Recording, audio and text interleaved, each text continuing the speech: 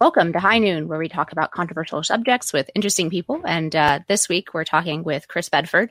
Chris is a senior editor over at The Federalist. He's on the board for the National Journalism Center over at YAF.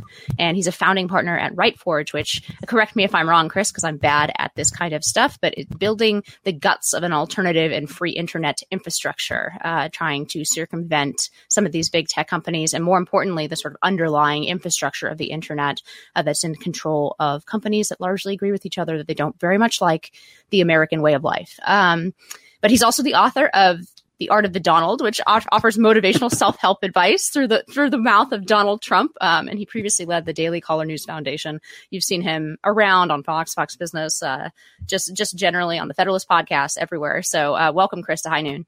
Thanks for having me. That's exactly right. That's what we're doing at RightForge. So before we get to some of the more perhaps like more abstract or larger topics about our future here, let's take a second to talk briefly about this Inflation Reduction Act, as Orwellianly named Inflation Reduction Act. It looks like it's about to become law. And, you've done a lot of reporting in and around the Hill over the years. How do you see essentially the politics and the pieces of this coming together? And what do you think the impact will be going forward on the politics of the Democratic Party and of the Republican Party as well?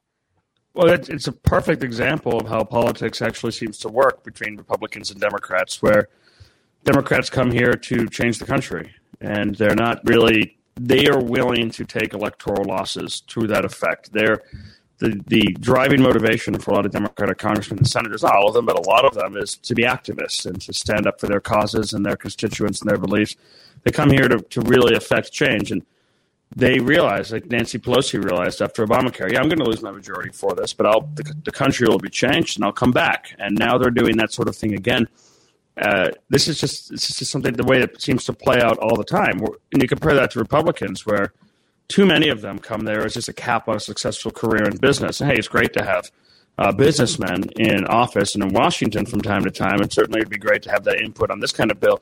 But it's not ideal because they have legacies that they want to ensure. They're not here for battle. They're not here for change. They're not here to be the kind of activists that will change this country forever. And because of that, they're always starting off on the wrong footing. So even though the inflation is rising, even though raising taxes is suicidal, even though they're facing a red wave, the Democrats have said, hold my beer, grabbed the banner, and ran over the cliff with it. And that kind of dedication to their politics just puts them at complete odds with the GOP. I mean, this reminds me of 2010, where what are we going to do when the GOP comes back into power here? Are they just going to come back and gate a bunch of seats and then what? Do nothing? I mean, make a couple tinker around here, change corporate taxes. They're certainly not going to come back and fire the 80,000 IRS agents that have been brought in. They might get rid of some of the tax provisions, but the Democrats will have made an impact. And it's great. It's fine. It's nice to have some more Republicans in Congress and the Senate, but not if they're playing ball like this. So, I mean, I guess the big question here is whether, if there is a red wave, and that outcome is more in doubt than it used to be. It sounds like the polls are narrowing a little bit. It's not as overwhelming against the Democrats in polling for these midterm elections. But let's say that the Republicans do gain a significant number of seats. The bigger question to me has always been, what are they going to do with it? In terms of actual sort of infrastructural, or I don't know if that's a word, but underlying structural change moving forward. Because I very much agree with the way you kind of laid this out. Much of American political history in the last maybe century, it seems to be just like a series of, sort of leftist gains, and then a period of consolidation and plateauing. And then the next like sort of transformational agenda from the left happens. And then there's a period of sort of adjustment and plateauing where Republicans don't actually, maybe they win a couple little things around the edges, but fundamentally the infrastructure and the underlying structure of politics doesn't change, accepts that new leftist step forward. And then all the arguments we have are in the new world where the parameters have once again shifted to the left, right? And I think it's the most obvious in culture, right, where, now positions that were completely ordinary for both Democrats and Republicans even 10 years ago, we have difficulty getting Republicans to embrace, right?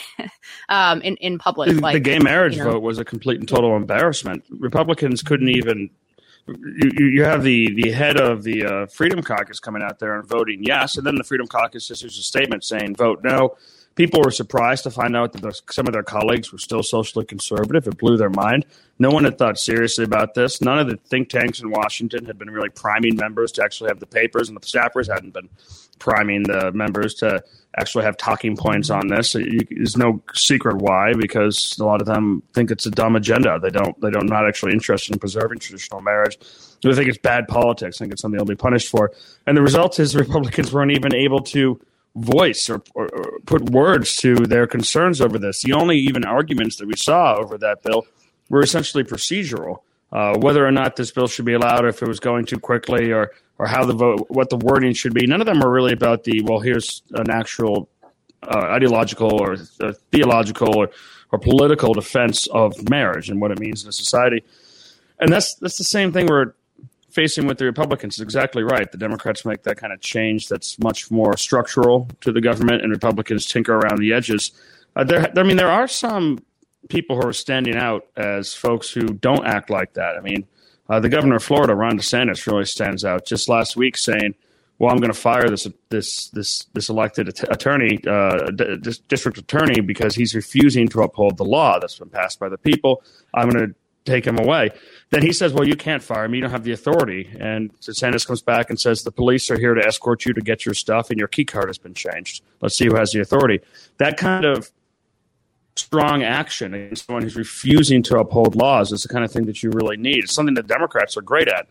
Basically, aside from gun control, Democrats have been able to get most of the agenda that they want, either through votes or through executive action. They have no problem with that. When you have Republicans typically in leadership, they say, "Well, we don't have the authority to take that step. We don't have the authority to take that executively," or they do something that can be quickly undone, or they say we don't have the votes, even though they often do have the votes. Leadership doesn't want to fight on these things. There are also some hopeful people who are coming up in the Republican Senate potentially. You've got J.D. Vance is someone who's really interesting. Masters is interesting. These folks who might actually have a different governing philosophy. And that's a positive sign.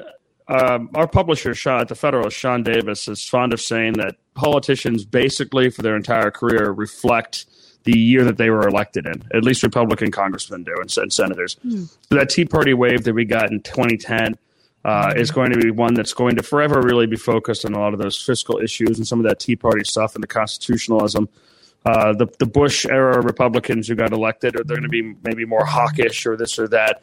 And the ones who are being elected right now in this moment, hopefully, will be the kind of politicians who can really actually stand up against the status quo and the consensus. The kind of folks who come up like Josh Hawley, for example, who was the only person in the entire U.S. Senate who voted against sending more troops and more money to more European countries right now in the middle of this American meltdown.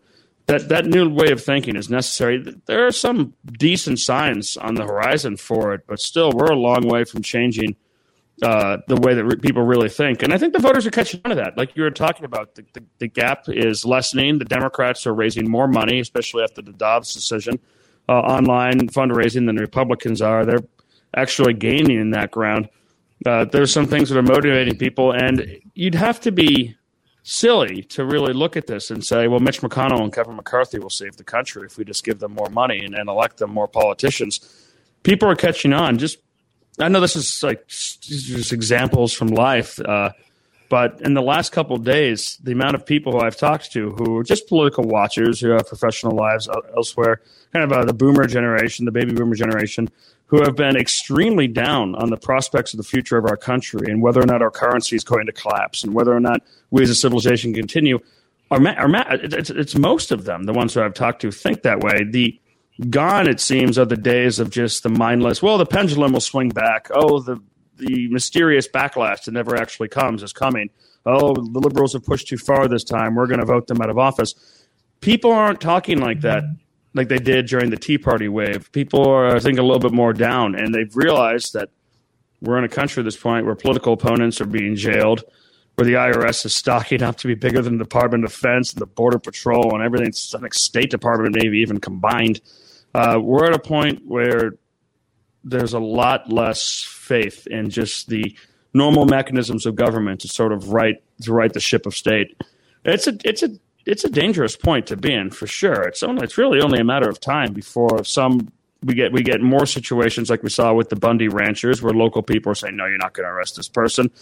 I mean, I certainly am not calling for violence. I seem to think I see it around the corner at some point with the pushes that we've been seeing, and with the general pressures we're feeling in this country, the same kind of pressures that made Bernie Sanders and Donald Trump either gain such popularity in 2016. They have not been lessened in any way at all, and it's still rising. People in this country are still getting more upset on both sides. It's a dangerous brew we're living in. Yeah, I mean, I think that's actually one of the biggest differences between the Tea Party, which I also see as a populist movement, and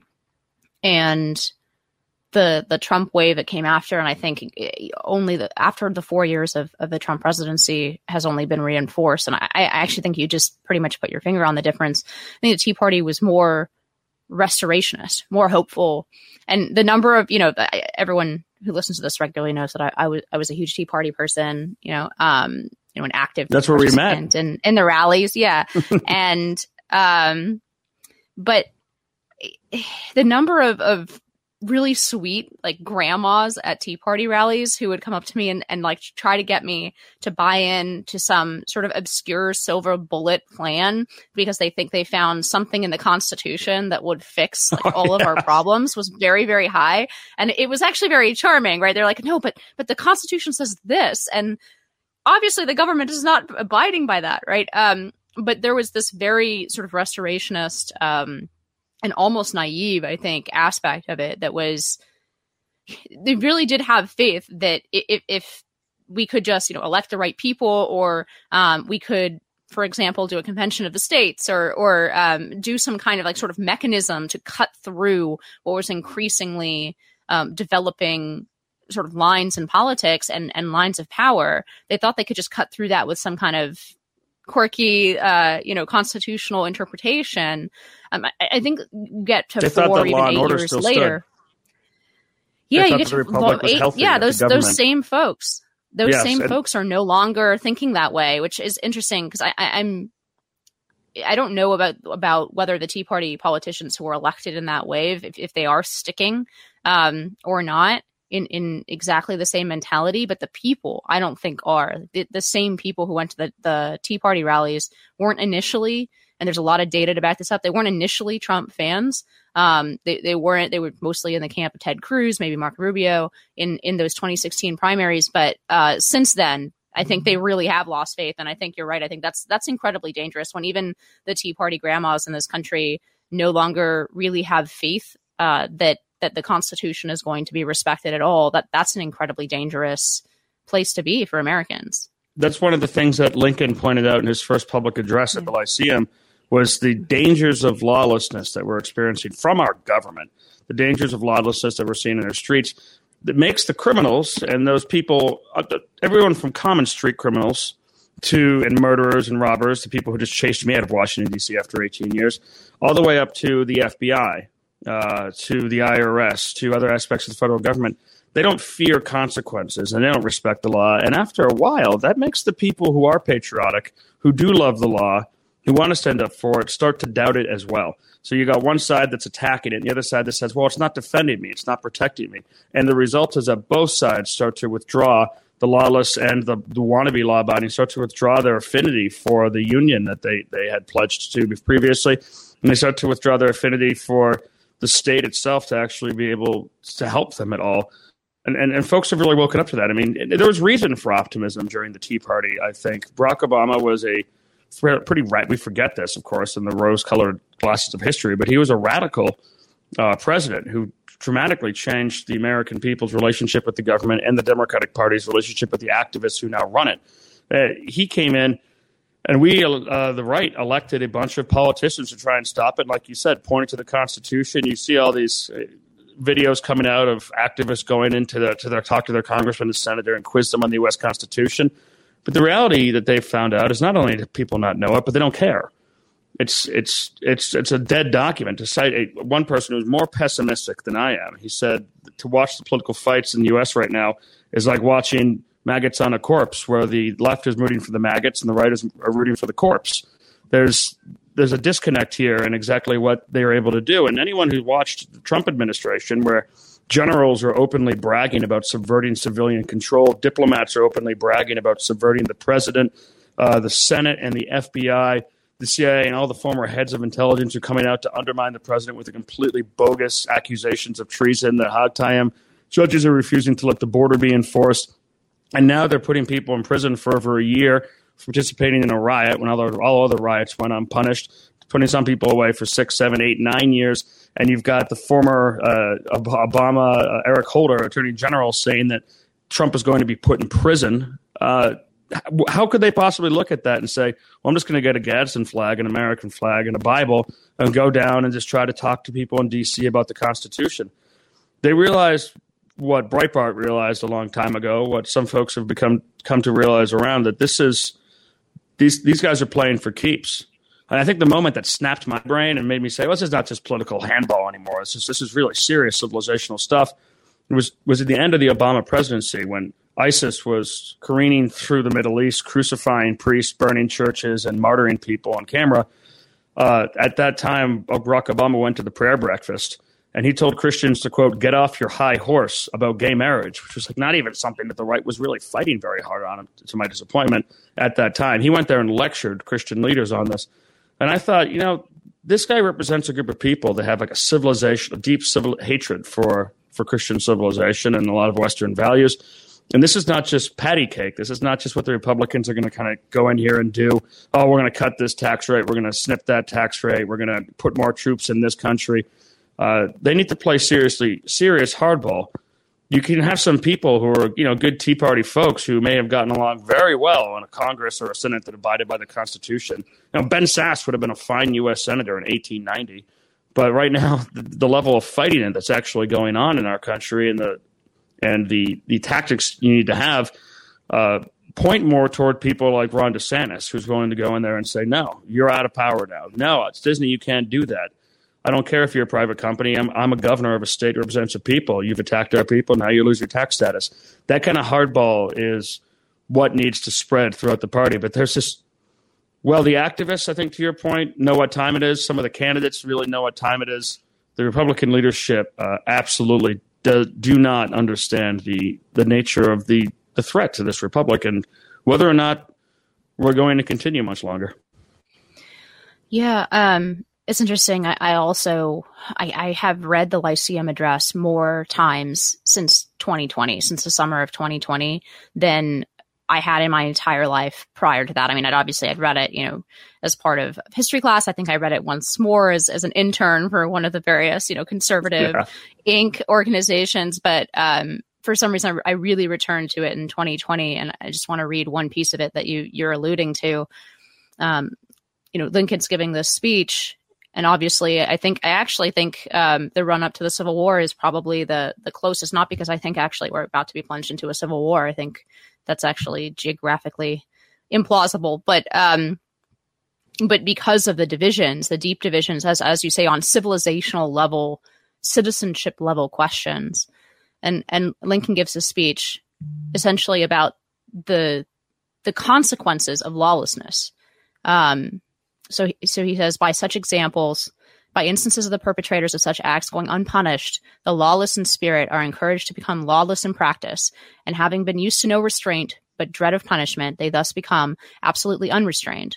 Having ever regarded government as their deadliest bane, they make a jubilee out of the suspension of its operations and pray for nothing so much as its total annihilation.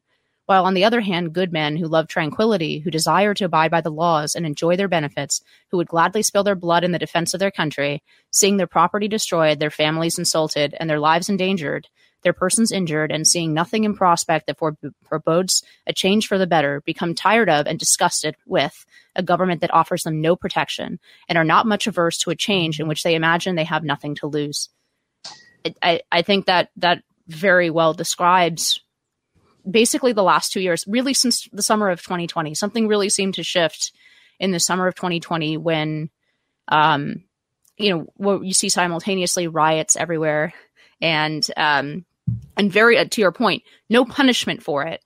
And then the corresponding riot in the Capitol and seeing the book being thrown at people who participated in that riot on January 6th, which I am by no means endorsing. I think riots are bad, and I think everybody who participated in a riot should be given their due process, convicted in a court of law of whatever crimes that they have perpetuated. But the fundamental feeling in a lot of part of this country, and I can't say that it's false, is that there will be no fair justice applied, across the board without regard to political affiliation. That the justice in this country is itself political now. That the very systems of the United States that exactly conservatives were always the most trusting of, right? Law enforcement, the FBI, all of a sudden, it'd be very interesting. It'd be very interesting to see specifically what the polling on law enforcement and, for example, and specifically bracket out federal law enforcement what has happened to polling in terms of trust in those institutions on the right. And the scariest thing is I can't say that folks who have totally lost trust in that are wrong. You're right. I remember probably one of the last institutions to the Supreme Court, which is still teetering or holding on by a thread, still have conservative respect, and it didn't deserve it, was the U.S. military. The Pentagon does not deserve the respect of the average American citizen. It's because we get all bent out of shape. We don't like these Ivy League elites who lecture us. The people on the right don't like that. And we don't realize that that's generally what the political class of generals are. Like once you get beyond 2 stars, it becomes a political decision. And that's who these folks are. They're Ivy League educated elites who are separate from where we are. So to your point earlier, just to interject one thing to your point earlier, Obama fired a lot of generals because of political reasons. So largely what we have now is the Obama Corps of Generals. Continue. Exactly. And if I was president, I would fire everyone 3 stars and above and apologize to those, or allow them to retire and resign or take their pensions and apologize to those good ones I got, because after 2 stars, it's just political. But I remember when Tucker Carlson went after the Secretary of Defense and the head of the Joint Chiefs and just started attacking them. And people on the right were like, whoa, hold on a second. And that was just a few months ago. Now it's commonplace to see people attacking them because you've got these generals coming out and insulting American people, talking about investigating them, talking about ignoring the president, talking about sabotaging the foreign policies of the president. You start to wonder, you look at this like, hold on a second. Barack Obama ran on withdrawing from Afghanistan, and then Donald Trump ran on withdrawing from Afghanistan, and both of them were lied to, and both of them were held up by the generals who said, well, it's just around the corner. We're going to fix this or fix that. And when Joe Biden was just like completely out of it enough to actually do it and just completely ignore the generals, well, they made it into a complete and total boondoggle and made sure to embarrass his administration forever, even at the cost of American lives, making dumb decisions on the ground and blame Joe Biden for it. It's like, and people are catching on to this. I'm writing an essay.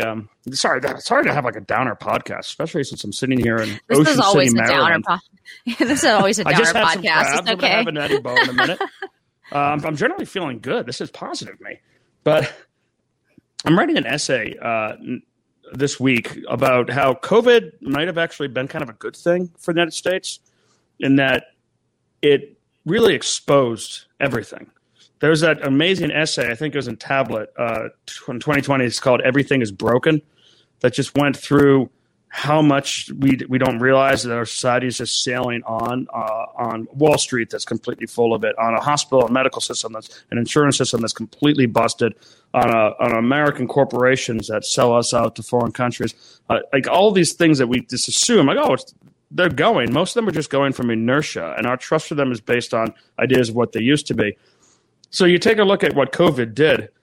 You couldn't have convinced people in 2019 that the government would shut their churches and arrest their preachers and not allow them to see their grandparents or their husbands and wives or their children while they died, and not allow to bury them, would not allow their kids to go to school, would arrest people in public for going to meetings without wearing masks. You wouldn't have convinced people that, but all of that happened. And whether it's the school systems or the universities or the medical systems and the trust the science and the Fauci people, the government, our leaders in their parishes, the charities, the activists, the police and the riots and the politicians that failed on that, all of that was laid bare over 2 years. We saw that grandma's no longer going to come up with here's a clause in the Constitution that saves the republic after she's seen these politicians that swore to uphold the Constitution and these police officers arresting preachers.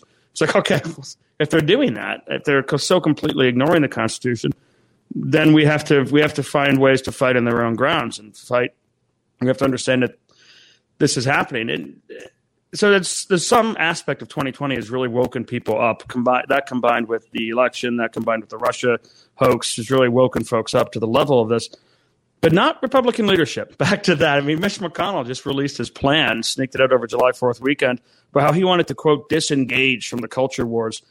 It's like, Mitch McConnell, you can't disengage from the culture wars when the invasion is in your home city. It's not like we're not at a point right now where Republican politicians are out there trying to shut down gay bars and transgender bars. We're at a point where left-wing activists are trying to defund your schools if you don't let boys into girls' bathrooms, where people are being shut down. The culture war is a defensive action right now. You can't simply disengage from that.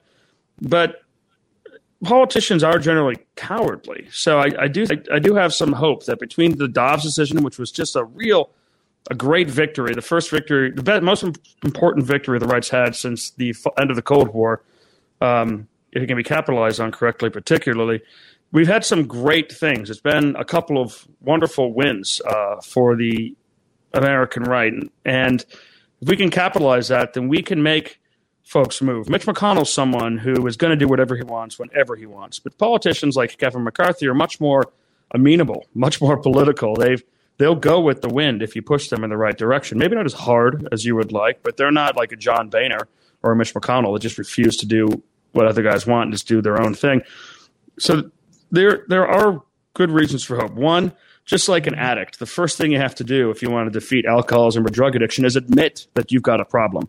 And we have, thank goodness, gotten by this baby boomer generation optimism of, well, don't worry, the pendulum will swing back and there'll be a backlash. It doesn't really work when you've gutted the body like the left has done. We have at least awareness of the problem. The next step is going to be trying to fight it and recovery. And there are different paths being laid out. I think I've voiced my approval of the more forward-hitting DeSantis-style path, the Josh Hawley-style path. So this can be done, but we are fighting an uphill battle. And hey, at least we've got awareness now. At least we know our politicians don't give a darn. At least we know they're willing to kick our kids out of school and shut down our churches. But they'll never, pray God, they'll never shut down a gay orgy. We know this now. So it's like, okay, this is what we're dealing with. I guess the counterpoint to your optimism, I'm trying to be optimistic, is because you just referenced that tablet essay, and that's actually where I wanted to go next with this conversation. It really seems like nothing works, and that is from withdrawal plans executed by the Pentagon out of Afghanistan to just trying to fly from point A to point B these days, or going to the grocery store and just. To some extent, it almost seems like people have gotten used to because this is something that has shocked me, because one of my optimistic sort of counterpoints to my own pessimism has always been you've always been a ray of sunshine in that. What are you talking about? But has always been that the American people, and particularly the American middle class, is not used to sacrifice and is not used to material want. Is not used to not having things at their fingertips. And I didn't think that the American middle class would tolerate, for example, shortages, right? I didn't think that moms in Nova or whatever would be okay with the fact that now you just go to the grocery store and you're never actually quite sure whether or not the things you want to buy will be there, and you see something and it's almost like a late Soviet style, you're, oh great, they actually baby have formula. ground beef today. Yeah. Baby formula today. I didn't think that Americans would accept it, but I don't see any mass rebellion at this point. Yes, there's pushback against inflation, because obviously that's directly hitting people in their pocketbooks, and they just can't afford to do the things that they need to do to support their families. But in terms of some of the larger questions, there seems like more acquiescence than I thought there would be to something. What happened to give me convenience or give me death? I thought this is the. Yeah, and I thought this is America. This is the land of the customer's always right. I would expect this kind of acquiescence from Europeans, but not from Americans, and I'm kind of shocked to see it I don't know, but you do a lot of these trips where you just basically go to pubs between one side of America and the other, and you just talk to people. And by the way, I highly recommend a lot of Chris's trips. He did them during COVID, he did them during the election, and he does them every so often, and he just talks to people over beers or whatever. And so he really gives, I think, a great picture of where a lot of people are in the country. But what have you heard? I mean, not from people who are already, quote unquote, know what time it is, right? Not from the part of the right, but what do you hear when you last did one of these trips where you just talk to people about sort of the state of brokenness of everything? Because that's got to be like this. There's this just oppressive feeling in America now that nothing is you can't count on anything, and nothing is actually going to work as you would have expected it to in, say, 2019. And this is just so far removed from the average American experience. But here's how it's affecting even like the fancy Washington, D.C. experience. You go down to the Belgian bar, which is a place, it's got mussels and fries and Belgian beer. They can't get it. They can get mussels and fries. We get those in the United States, but they can't get the products from abroad. They can't actually stock them. You walk into any of these places, they don't have it because of supply chain disruptions. You drive around. Actually, the line was actually surprisingly less bad when I just came over the Bay Bridge over the Chesapeake Bay earlier this week. But you see lines of tanker ships just waiting to try and get in. You see it in California. You see it in the East and the Mid Atlantic because they can't unload things. I'm in Ocean City right now, Maryland, and Phillips, which has been an institution for decades and decades, granted it had declined, had to shut down because they couldn't hire waiters and waitresses. There was a restaurant right next door to the grocery store that had a handwritten sign on the door that said, "Sorry, we can't be open until 3 p.m. today. We don't have the staff." So people are recognizing this all over the country. People are having even more difficulty than before buying houses, which made it so the rental market's tough. Inflation is hitting everybody. The government the federal government looks poised to pass something that's going to increase gas prices at this moment, some of the taxes, increase prices on coal, increase prices, taxes on energy, that will across the board increase Americans' energy budgets by like 20% or something. I think Americans for tax reform suggested. And it's just, politicians have always been able to play a little game where they take credit for the stock market ups and they don't really take credit they blame other people for the stock market downs. It's hard to tell exactly who's responsible for what. Those kind of things can be papered over by other political issues. But with inflation and with this new act, the American Tackling Inflation Act, whatever they're calling it, that only 1 in 5 Democrats so far have said only 1 in 5 Democrats have said they think will tackle inflation. That's how bad the messaging is on this. Like worse than the Patriot Act, the messaging. I think people are blaming Washington, D.C. They are blaming the politicians. We'll have to wait and see, but the culture war is really changing votes among black men and among Hispanics, men and women. I think the pocketbook stuff and the baby formula stuff might be something that's going to impact and change the votes of that increasingly fickle group of people that's eventually going to destroy the republic, white middle class women. They're getting hit by this, so maybe this election they'll be more Republican. But back to our initial point, what are the Republicans going to do about it? Yeah, I guess the next thing I wanted to ask you is, because our financial situation is so dire, right? Because we are living through that charming Carter relic, stagflation, whether or not one argues about the definition of recession. At least the 70s had more fun drugs. This is like our version of this is scrolling the algorithm. That's the soma of the 2020s, which is not nearly as fun, I would think, as Studio 54. But in any case, doesn't this just give the establishment right the excuse they need to focus only on economics?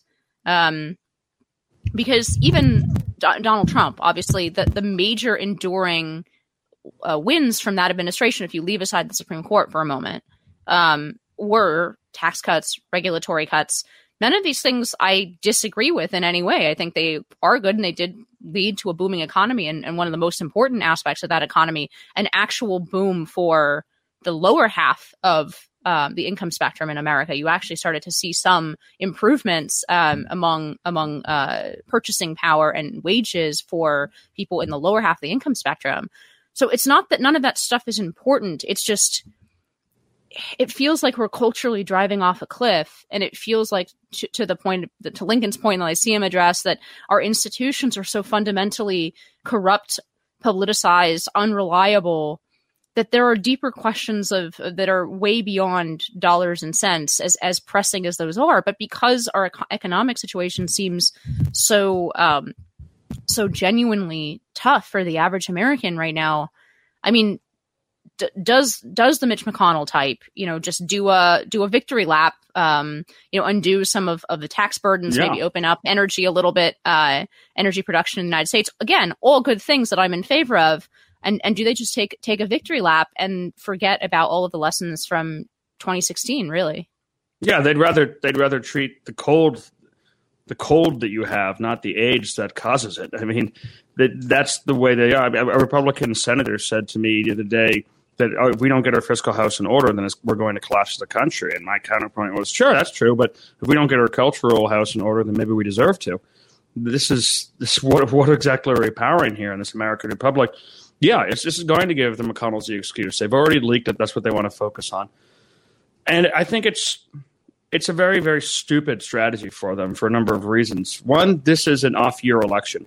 It's not a general election. So by definition, essentially, not everybody votes. Much less people are going to vote on this. And the ones that are the base. It's the base elections. That's why you're seeing an uptick in liberal enthusiasm, is because the base is driven by some kind of a religious devotion to aborting children.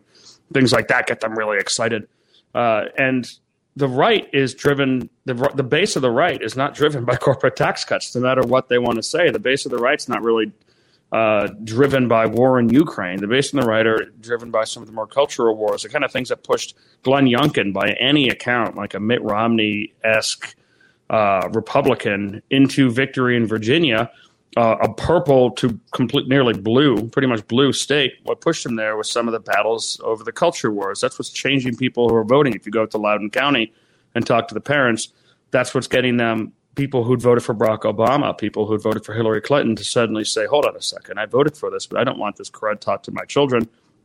Those kind of fights are what motivates the base and gets people going, and those are the fights that win. But McConnell and his consultants just don't want to talk about them. They feel uncomfortable around them. They feel like when you talk about abortion, when you talk about transgender, when you talk about critical race theory, that you're just going to get a bunch of stupid Republican Yahoo politicians going out there and saying things like legitimate rape, et cetera, like they had in previous years. They're so much happier just talking about taxes and things that they feel comfortable in. But they're not treating our actual diseases. They're just treating our symptoms. And I'm happy with this, but if the Democrats can come in here like they do and hire 83,000 new IRS agents, guilty until proven innocent, to attack Americans, and the Republicans just come back in and change the taxes for 4 years, what's the difference? We need to go at these things with a more systemic idea for how to cause change, how to disempower their institutions, how to take away the all these different wonderful tax exemptions and federal oversight exemptions that we've given to different parts of the country, different sectors of our economy, because they were doing good things for America. Well, those need to be reevaluated. I mean, just remember the other day when we were watching Rand Paul, like my favorite time of the year is when Rand Paul and Fauci are just going at it, and everyone roasts Rand Paul. Fauci owned him again, and then 3 months later it comes out that everything Rand Paul said was completely true. His last one was him asking Fauci how much money he made off vaccines. And Fauci said, well, I don't have to answer that question. That's a guilty man right there, at least as far as I can tell in the public eye. And why is that true? Why don't government scientists have to report to Congress on where – I don't mind them making a profit off of their discoveries, but why don't they have to report that? And why did Fauci discover that had anything to do with vaccines?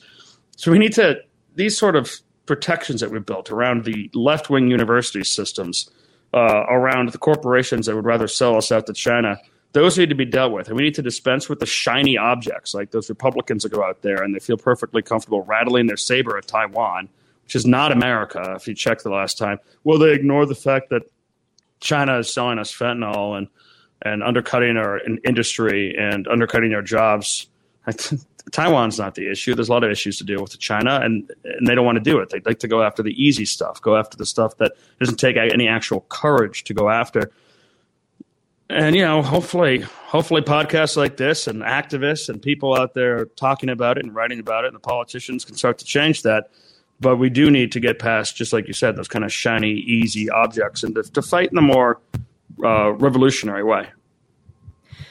Yeah, it's there is an entire infrastructure that protects what are essentially political actors, right, on the left. And there's no similar infrastructure on the right. And I'm not even in favor of building an infrastructure to protect political actors on the right so much as I am removing essentially public protections and public money from one side. We have been fighting this especially the culture war on a completely lopsided field where one team is fully funded by the government, by every major corporation. Why are Republicans still sending billions of dollars to the universities? That is a good question I've been asking that question for 10 years. But yeah, there is an entire infrastructure surrounding all of this sort of activist work on the left. There's no infrastructure surrounding it on the right. And to your point, Republicans don't seem to have any interest in actually adjusting that infrastructure at all. But look at this. Bank of America had pledged $1 billion to Black Lives Matter. The Ford Foundation gave like $100 or something million toward them.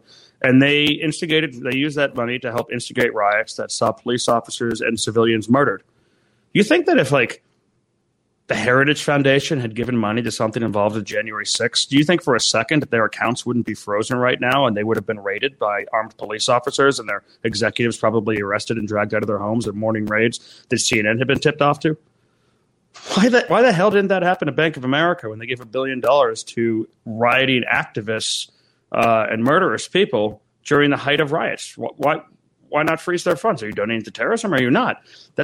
This is a dangerous place to get, but we're at a place where our politicians on the left are actively provoking violence against their opponents, cheering it on, and arresting anyone who even speaks out, or arresting some of the prominent people who speak out against them, persecuting their political enemies. Well, let's get serious. What are we doing here, and are we willing to fight like they are? Are we willing to fight for the country the way that they're willing to fight to take this country? I'm of two minds about this question, not only because I'm understandably and I think correctly squeamish about arresting my political opponents, but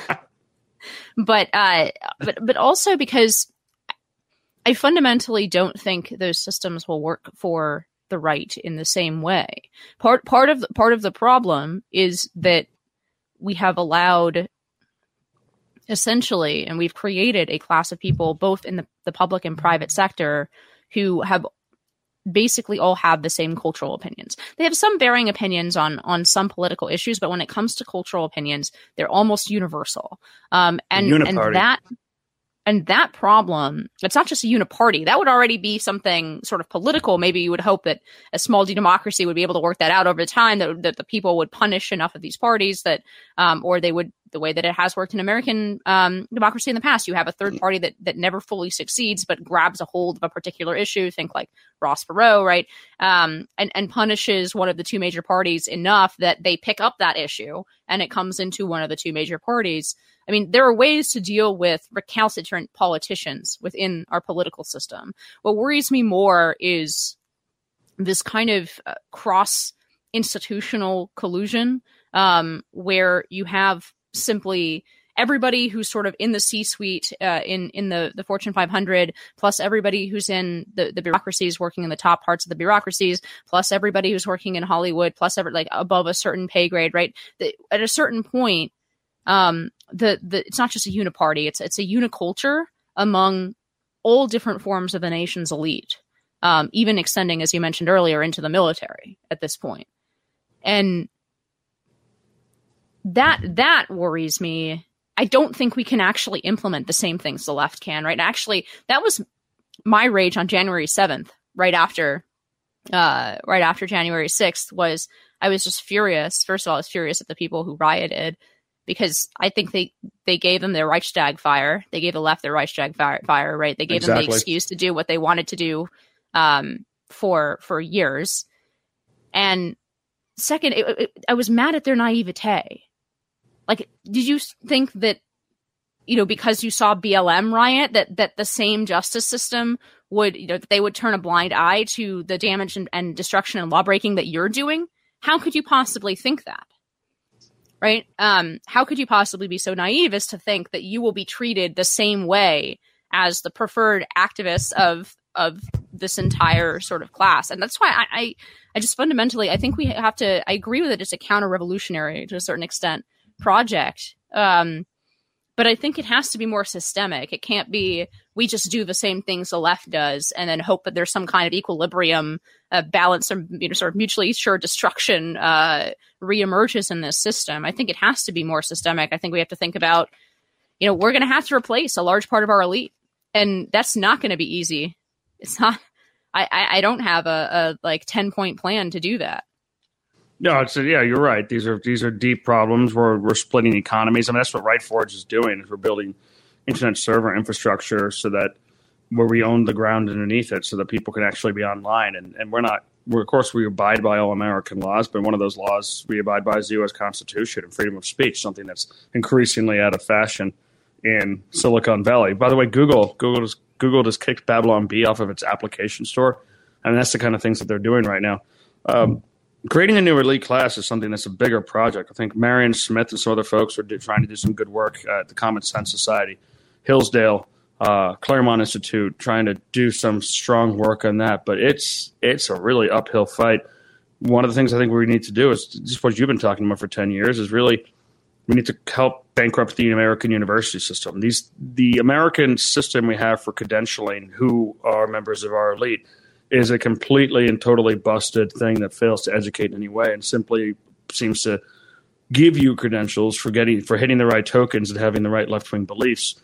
If we want to stop that, then we need to help defund it. There's no reason that money should be going to these universities anymore for them to undercut the American people. We need to go at some of the right has done a good job recently in destroying the allure of a lot of the elites. They used to get scoffed at for attacking elites, and now I think that a lot of folks realize. You saw that amazing Ricky Gervais Golden Globes speech a few years ago where he just mocked the Hollywood celebrities right to their faces. That's the kind of stuff that I think a lot of folks are really onto. It's going to take a while to take hold, but one of the first ways that you do it is you delegitimize them. And they were able to do this to the United States in the reverse. If you go back to the 1920s or 19-teens, at the beginning of the progressive era, the left, aside from like a smattering of unions and trade groups and maybe some student underground organizations, the left didn't control the commanding heights in American industry and American military and American politics and American business and the university systems. They didn't have it. They fought a rearguard action to over 100 years, make it seem like they're a completely unassailable front that the right couldn't even hope to change it. Teddy Roosevelt and stuff; those guys were outliers in the elites for wanting to be more progressive. So we can change that. Again, we could have to study some of their tactics, learn from some of the ways they do, and be at some point as vicious as they were politically in order to get that way. We could do it, but we are short on time right now. The difference between the societal collapse that we're experiencing right now and, like, say, the 60s is, just to your point, the elites of the 60s still generally had an understanding of law and order, still generally had a rule of law line of thinking. The Democratic mayor of Chicago would be willing to use police to put down riots during the DNC. We don't really have that anymore because those radical children of the 60s are now the leaders. So there's no one there to defend you. But these things can change generation to generation with serious hard work and concerted effort. It is difficult to see exactly how much that effort the right is going to be capable of and willing to accomplish on its own. Yeah, I keep saying, and this is something that I strongly disagree with, sort of the IDW style left liberals, a lot of who I've had on this podcast and respect their work greatly, but they seem to think that this happened maybe in 2015, right? And I keep saying there is not a dime's worth of difference between the views of the people I grew up around in Palo Alto all the way back in the 90s and early 2000s There's no difference truly in their anti-American, and I mean that in the broadest sense possible, their anti-American views then and now. The difference is those people hold institutional power, and they didn't in 1995, right? They didn't even in 2005. If you want to put that tipping point was not when these people came out of nowhere. It's when they seized institutional power, largely from a lot of those left liberals who are now suddenly waking up, right, to the danger of sort of this illiberal woke wing of the left. But it's not like Ibram Kendi's views are actually that different from a lot of the 60s radicals. The difference is now they run the world. Now they run the corporations. Now they run agencies, people with those views. So it's the institutionalization of a radical view more than the emergence of it. So even more than the right destroying them, though, is they might destroy themselves. There's this interesting Intercept article, I think by Ryan Grimm, on how left-wing think tanks and activist groups have been completely hobbled by internal fighting over, well, who comes first on the gay pride flag, the transgender or the black, brown people, or the black and brown people of color, or the black and brown trans people of color. We don't really know who comes first, and they start to fight each other over these things and become handicapped. And that seems to also be playing out in the American corporate world, where, if you're Bain and you're just trying to make money here, but you're said being hobbled by left-wing social justice ideas, or having to move your business out of this city or that city, or not being able to do this, and you have your partners called into struggle sessions where they get screamed at by 25-year-old junior employees and are afraid of human resources. These things start to hobble stuff. And I know what's happening in the left-wing activism world because some of those Republican friends of mine who are willing to work with the left-wing to try and confront similar enemies like Silicon Valley, shared enemies, I've noticed they've been able to get no supporting fire from left-wing activist groups because they're completely hobbled by their own infighting. And I've heard from the corporate world that the same thing is happening. So maybe even before the right ever has to figure out how they're going to fight this juggernaut's just going to fight itself off of a cliff. That's always a hopeful possibility. Maybe. Before we wrap this up, I wanted to touch. You've kind of mentioned RightForge a few times, and I wanted to touch on the project that you guys are trying to do, right? Because it's not just that you are building, say, like a new social media app, right? Or like a Parler, or what's Trump's one called? Truth Social. Truth. Yeah. But you guys are trying to combat exactly what you just mentioned, right? Where Babylon Bee has been kicked out of the actual underlying app platform. And then one step underneath that, the actual guts of the internet. Can you explain a little bit about what you're building and why this effort will not be canceled like Parler? Well, because we're building the highway, exactly to your point. We are the servers. So we're not building Truth Social, a social media platform like President Trump's doing. We are the servers that Truth Social runs on. We're the ones that allow you to click on something and get that information back. And there's been a lot of focus in the American people, because it's such a public place, about social media censorship and the dangers that poses to American freedoms. But there's much more dangerous things going on, like people being cut off from financial institutions, people being cut off from fundraising, people being cut off from being able to televise their events or even put them on YouTube and get their political speech out there. The things that change that are the internet servers, essentially the highway that the internet runs and drives on. That's what we do. We work with all those different kinds of companies to make it so that if you want to start a bank that's not going to cancel people because they're pro-President Trump, well, then you can't just open it up in a town. You need access to the internet. And companies like Amazon Web Services are willing to cancel you and deny you your ability to even reach people based on their own politics. We're not. And we don't just host right-wing folks. We host some left-wing folks too, dissidents of all kinds, and we're willing to host non-political folks as well. Our general idea is that you deserve access to information, you deserve access to the internet, and the First Amendment should reign. Good ideas and bad ideas, people should be able to speak their mind. That's was one of the ways that we built this country, was that freedom of speech and the willingness to confront bad ideas in the public space and to espouse good ideas without fear. And that's one of the things that RightForge strives to do. Well, with that, you can find Chris Bedford and you can find RightForge. I think it's rightforge.com, right? It is. And then you can find Chris over at Twitter at cbedforddc as his handle.